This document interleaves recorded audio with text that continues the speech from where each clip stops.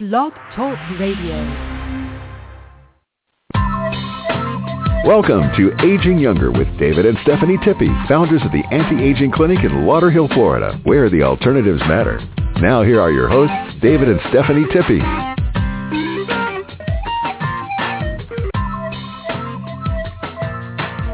Hello to our listeners. I'm David. Aging Younger Show. We have a great lineup this afternoon. We are going to be talking with the co-author of Drugs and Your Teen. It's absolutely a strong book. The book has a wealth of knowledge and many historical recreations. The contents are extremely vital. I'm telling you, they're eye-openers, and it's a focus on hoping that parents will get this book and be able to understand more about it. The first chapter, of course, it's under the introduction is what it's all about. And chapter 1 is who is who, in the stories, the drug dealers, and blah, blah, blah. Chapter 2, understanding the problem. Chapter 3, the keys to detection. Chapter 4, drugs and abuse, part 1. Chapter 5, drugs and abuse, part 2. Chapter 6, adolescence, drugs, and the interior. I'm going to back off on that one. Chapter 7, testing. Chapter 8, home base. Chapter 9, resources and workplace testing. And Chapter 10, prevention and summary.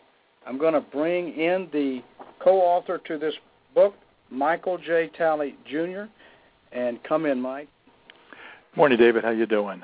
Very good, very good. I'm so appreciative of you sending me this book. It's really a fascinating read, and I know every parent out there is going to be striking it like a home run to get this thing, to be able to realize what really is taking place, to recognize things. What do you think? The book was written for parents.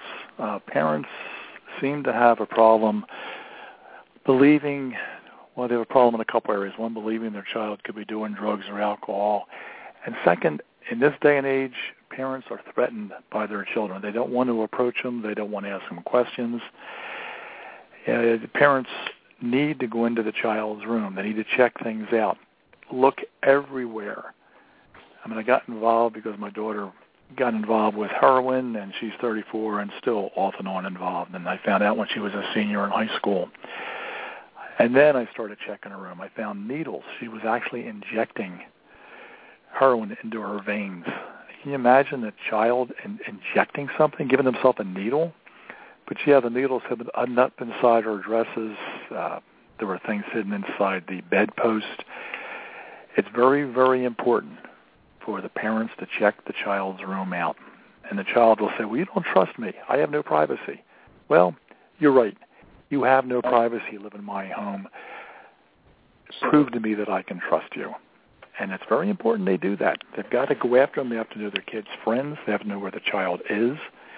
You can't just assume because they're hopping around from friend to friend that they're fine. There's things you have to do as far as checking with your child. Do they do anything strange? Are they out of character for themselves? Do they hide in their room? There's a story about a 16-year-old that for the last year came home, and he was a single child. And he would go up in his room after school, and the parents wouldn't see him for the rest of the night. And they never questioned him. They never checked his room. Well, one morning he didn't come down. We had to break the door down. He's laying there dead on the floor with a needle in his arm. The top bureau drawer was open, and that's where his drug paraphernalia was. And really, in my mind, they're partially responsible for that kid being dead. They never checked. They never asked him a question. Are the kid's grades failing? Are his friends changing all the time? Do the friends he grew up with not want to be with him anymore, him or her, because they don't like what they're into, what they're doing? Does money disappear? Do things disappear out of the house? The first thing the kids will do if they're using is steal from the safest place. That's the house. I mean, I had my computer sold by my daughter. It's something I used for work at the time with a corporate sales job. I needed that. And that is amazing. Yeah, I mean, it's just amazing what they will do. And just like you say, if you don't take the initiative to go in and check up on them and find out the truth, you know, the truth hurts. We all know that. And maybe that's some of the reasoning behind parents not jumping in there and trying to find out what's going on. Just like you, they should not care whether the child is saying, "What, you don't trust me?" It's not even questionable. It doesn't matter what the child thinks, whether you trust him or not. You are responsible for raising that child, and you've got to do everything within your means to find out what's going on and to either put a stop to something or find out what's going on so you can get involved. And I know there's one particular thing that this ought to be an inspiration to parents, especially to get a hold of this book, and that is an addict will not stop unless they want to. Now, being in a rehab, that's no guarantee, and I want you to explain how absolutely far-fetched the idea is. I mean, look at some of the more famous people that started those kinds of things. The president's wife, Jimmy Carter's wife, started those things, and she knows exactly what we're talking about. What do you think? Yeah, I think that's absolutely correct. And you have to, the addict has got to want to stop. And I know this, again, from my daughter, and she's lost a lot of friends. That didn't scare her, and they died because of drug overdoses or whatever the case might be, but it's drug-related. She's been to every rehab that I can think of in 3 counties. At this point, she doesn't want to stop. And I think that's something that people have to realize. You can send them to every rehab in the world. Dr. Drew Pinsky had a celebrity rehab show on a couple years ago now. Some of the people he had on are now dead. You know, he took people that were really in trouble, had problems, and you had Jeff Conway. His wife tried smuggling some drugs in for him, and they'll do the same thing in a rehab. My daughter was in a place called Miramont, which is a good facility. It's out in Lima, Pennsylvania. And people would actually come, friends of the kids that were in there, and they'd hide drugs in the field for them to go get. You know, if somebody's into something like LSD, they'll mail them a letter and put LSD under the stamp. You know, if you're in a rehab, you can't bring any alcohol-containing shampoo because they'll drink it. You know, people have got to realize this is a very serious thing. You have to make sure that you get across to the kid, boy, girl, whatever it may be, they have to want to get clean. If they don't spend your money in a rehab. You're wasting your time. Yeah, is there a conversation that you might have with them like you have this anonymous friend in page 23 here talking about friend was Kip, and it goes all the way through talking about his his problem and everything, all the way down to the only way out for him was death, and of course he caused his own death. I think that would be an eye-opener for every parent in the world if you started talking about what the entire relationship between drugs and death were, that if they get in them too deeply, they cannot stop because they will not have the will to stop, and the next move is going to be the depression out of this world that's going to create them attempting or taking their own life. I think that is a complete turnkey for parents if they would just get focused on those basic issues. It would certainly be motivation for going to that child's room and doing some major follow-up and checking around as best possible in every nuance that you could think of to get that person's life into some type of order, because it's certainly going to go to death. Do you believe that is going to be funneling someone toward death unless you intervene and really intervene miraculously and very tough? Yeah, that's absolutely the truth. A person that is using drugs or alcohol and refuses to stop is going to end up in prison, or they're going to end up dead. My daughter has OD'd 7 times that I'm aware of, and that did not scare her. You hit a good point when you had your opening, David. We don't have family dinners anymore. People don't sit down, have dinner, talk to the kids like it used to be when we were growing up. You've got to actually talk to your child eyeball to eyeball, confront him, ask him questions. If he says he's going out and you say, where is he? I'm just going out, that isn't sufficient. He doesn't go out. You got to find out where he's going, who he's going to be with. You got to be able to contact him. But the family dinner was very important. You want to be able to sit down and have a conversation, ask them if they have any problems, ask if they know any friends with problems. And you can find out then if the friends are changing. That's a bad sign if they are. Do you smell alcohol in their breath? Are their pupils dilated? Do they hide with sunglasses? Do they run to the room each time? Changes in attitude, changes in habits. But you've got to somehow, and I don't always know how to do it, you got to get the point across that that person has got to want to be clean.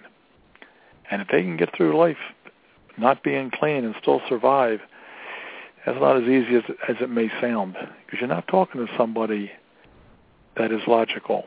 And most of the parents really don't have any indication of somebody that's using drugs because they didn't do it themselves. There's a question I have a lot. Well, I did marijuana when I was a kid. Should I tell my son or daughter that? And my answer always is absolutely, for several reasons. One, if you haven't done anything like that, they won't listen to you. I've never done drugs. I drink socially, that's it. I've had meetings. There's a Delaware County Adolescent Drug and Alcohol Task Force that I belong to. And I brought my daughter in when she was in one of her clean phases. And they all asked her questions, and these are people that are in the field. Now, they'll listen to her. If you go to a school, you go to a church and have a presentation, the kids there that may or may not be using will listen to somebody that they can identify with. They won't listen to me. I'm a parent. I'm an older person. What do I know about what's going on today? So they just count me.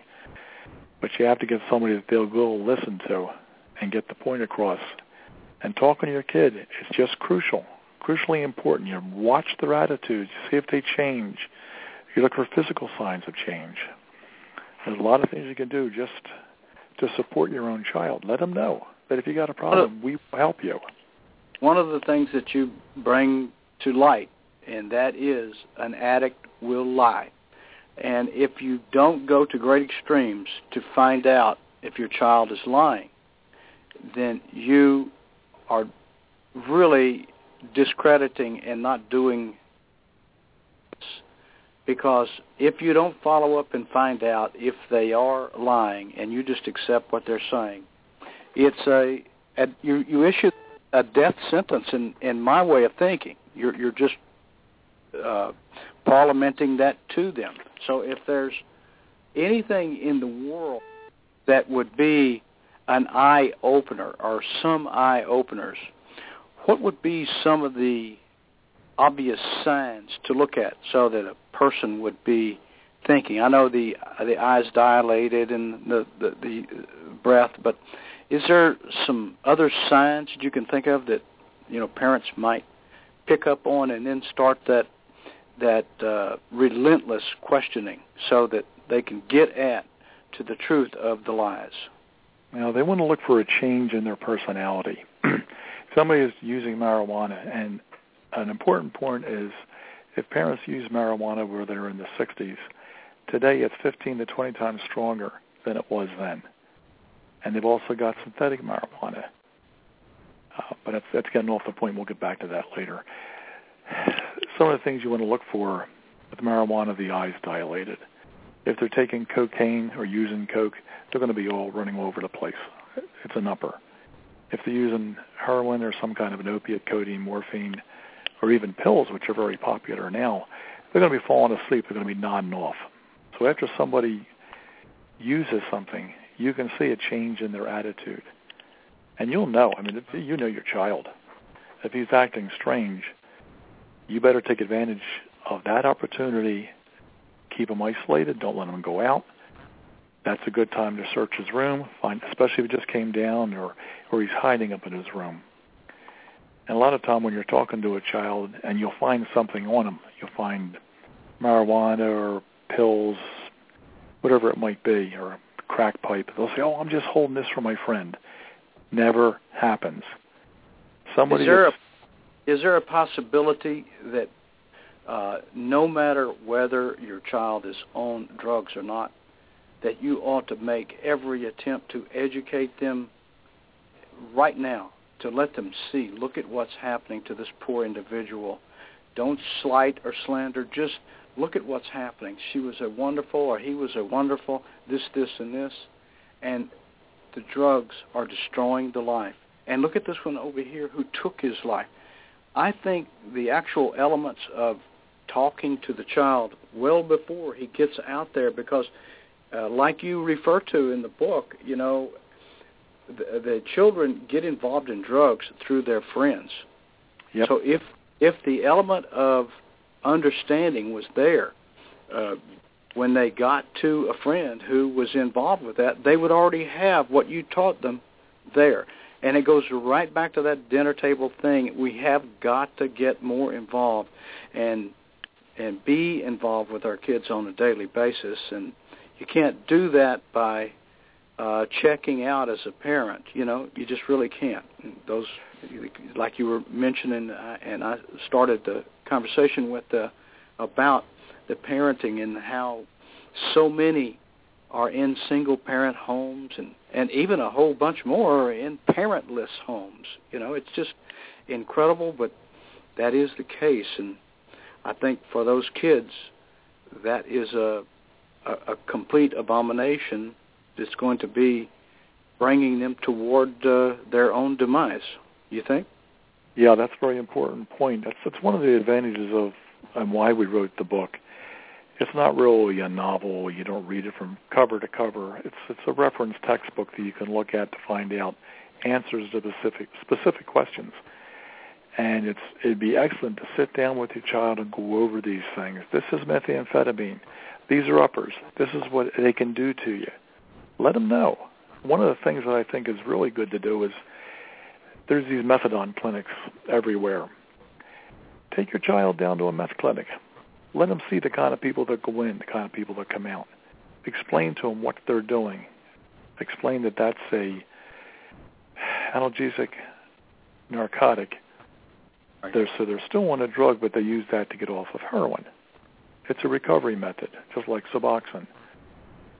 But it damages the person's bones. It damages their teeth. It's something you should not stay on for too long. And if you can't use Suboxone, you're down to a dosage of 30 milligrams. So you can take methadone. And a lot of the methadone clinics make money by being open. So they don't necessarily strive to get the kid off of the methadone or off the drugs. And I know, again, from my daughter, she'll go in at 80 milligrams as the dosage. She'll go up to 275 if you let her go. She keeps complaining, well, I still have the urge.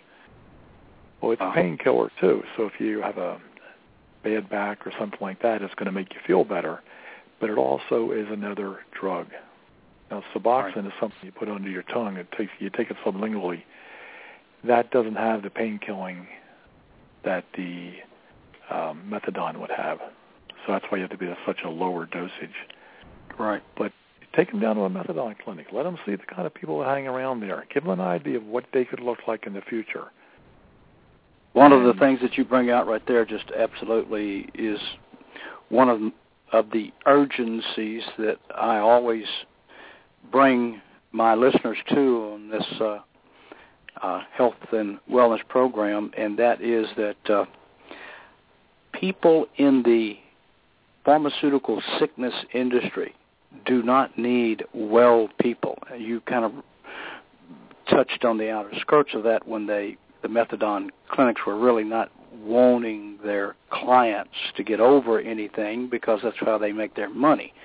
And basically that's what you think about when you're thinking about the rented FDA, and they are simply the profit protectors for the drug cartel. And, you know, legal drugs kill over 500,000 a year with properly prescribed drugs. And we don't see any outbursts about that. But just the idea that you bring somebody's attention and awareness to the evilness that's out there, don't you think, Mike, that the parent ought to be talking about some of these clinics that are not producing because it might be less than profitable for them? Would that be a good thing for the parent to understand and relate to the kid, knowing that there is so little help for them out there? Well, they should understand that. That's a good point to bring out, because they need to know, one, they need to know what drugs look like, what happens if you take them, what it does to your system. Does it speed your respiration system up? Does it hurt your brain? Even something as simple as marijuana, it burns brain cells. And I hear a lot of people argue the point that marijuana is not a gateway drug. It's a gateway drug. It's not everybody that uses marijuana goes on to the heavier drugs, but everybody that uses heavy drugs start out with marijuana. And people are under the illusion that, well, I can try heroin and it's not going to hurt. Now, you do heroin once you're an addict. You've got to talk to your kids about this. They can't be out there just taking something off somebody in the street corner because they say, well, try it. You do it once, you are hooked. There's something called chasing the dragon, and that's why people OD. They'll start out with a packet of heroin, and it's a little fraction of a gram inside a little cellophane wrapper. And they can snort it, they can shoot it, mainline it, whatever they decide to do. They get an initial high, and from that point on, they try to recreate that high. And then they'll try 2 packs, and then 3. My daughter was up to 10. You can't recreate that initial high. That's the chasing the dragon aspect. They think that the more they take, they can finally get that. And you take somebody that's in rehab. They were up to 10 packs a day. Now they're in rehab for 3 months. They come out. They go back, well, I was doing 10 packs a day. I'm going to do it again. And it kills them. Their system is not acclimated to it anymore. These things affect the brain. It affects the serotonin levels in your brain. It affects your respiratory system. Some of these things, the uppers, methamphetamine, crystal meth, these things increase your blood pressure, your heart rate, your respiratory system goes crazy. Nobody that I know of or read about has died from marijuana. But now they got synthetic marijuana where they chemically recreate the THC component, which is the addictive portion of marijuana, and they spray it on plant vegetation. Now, people can die from that because they don't know how strong it is. And it's something that's a chemical made up by somebody in their basement. No FDA, no quality control. Yeah, I'll give this 3 squirts and then we'll sell it. I mean, a while ago, and I know I mentioned this before to you, David, but in Camden and Philadelphia, they were selling heroin cut with fentanyl. Fentanyl is white, and it's 80 times stronger than morphine. It was killing people. And these addicts are so crazy, they find out that something's strong enough to kill you, they'll go get it. It doesn't scare them. Mm-hmm. It is so factually true that it's just heartbreaking, because every time I hear it, of course, I'm not in that business specifically, but I am in the wellness industry, and so not only am I looking at the legal drugs. It's also those illegal drugs. We've got friends who have a daughter just like yourself, and it is so heartbreaking to listen and watch what they're going through, because one minute she will play like she's in good shape, and the next minute, crash and burn. Yeah. She's going to have to spend actually time in jail. Now, there is a likelihood that she thought that she could get out of that, but they have got time. They wanted her to go to some kind of rehab, and then she's got X amount of days to spend in jail. And then there's going to be qualifications that she has to muster through, and should she fail on those, she will go for a couple of years in jail, So there's it's a terrible event after event after event. I truly believe if the parents would be able to inject this information into their kids and let them see this kind of stuff well before their friends start coming up with the suggestions, try this or try that, and let them realize what that is. I mean, that's a snake bite that you are never going to get over. It's just it's terrible. Well, you got to get them to the point where they jump way ahead and they see what the repercussions are. I mean, I would take a small child, and I've done this, take them to a jail and lock them in a jail. The police are glad to show you that. And they did that with me when I was a kid. And believe me, I never wanted to do anything to be in jail. That's why I say it's doing that was a good one. That's a good one. I like that one, yeah.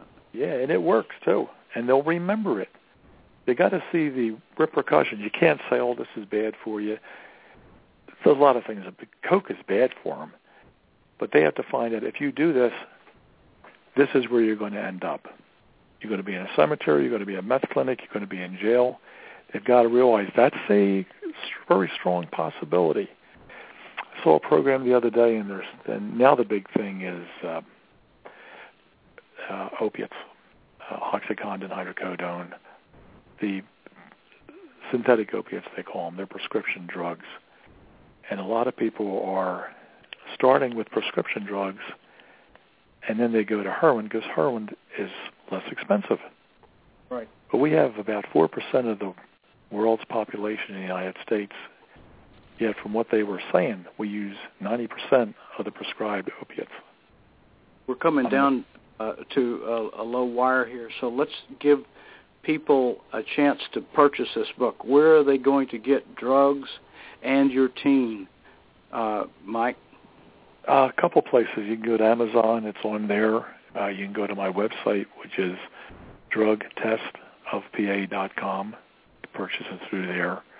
Say drug test. What? Say it slowly. Drug test. What? drugtestofpa.com. OSTA. Drug. It's really a contraction of Drug Test Consultants of Pennsylvania. It's Drug Test of PA. Okay. All right. So it's DRUGTEST. The title of the book is Drugs and Your Teen. And what is the co-author's name there, Michael? It's Dr. Gianni DeVincenti Hayes.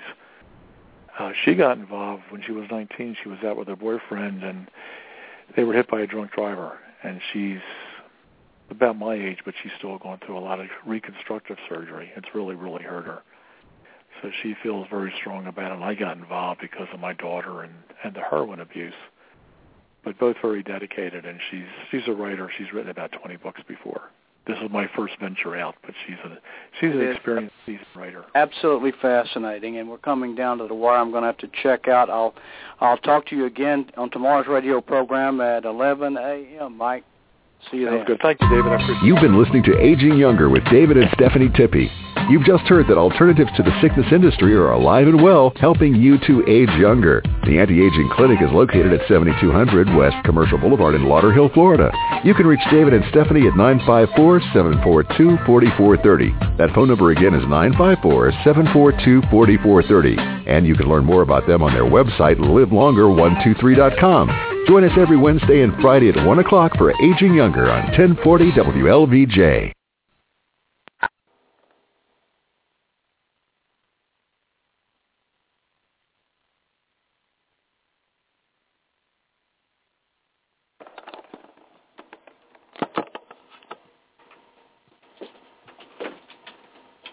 Two people tried to call while I was on.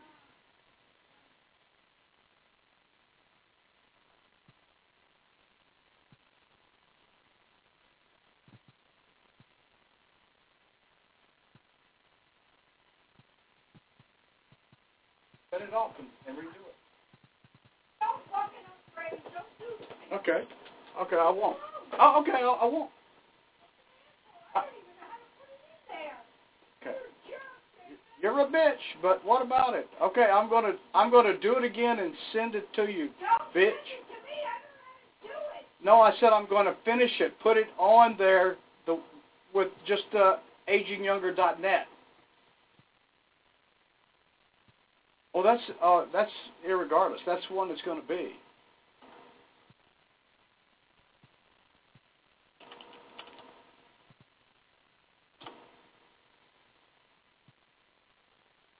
Yes, it is. It's very appealing.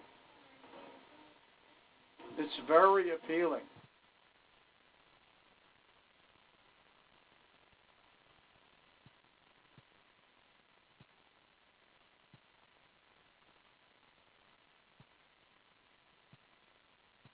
Want one screaming?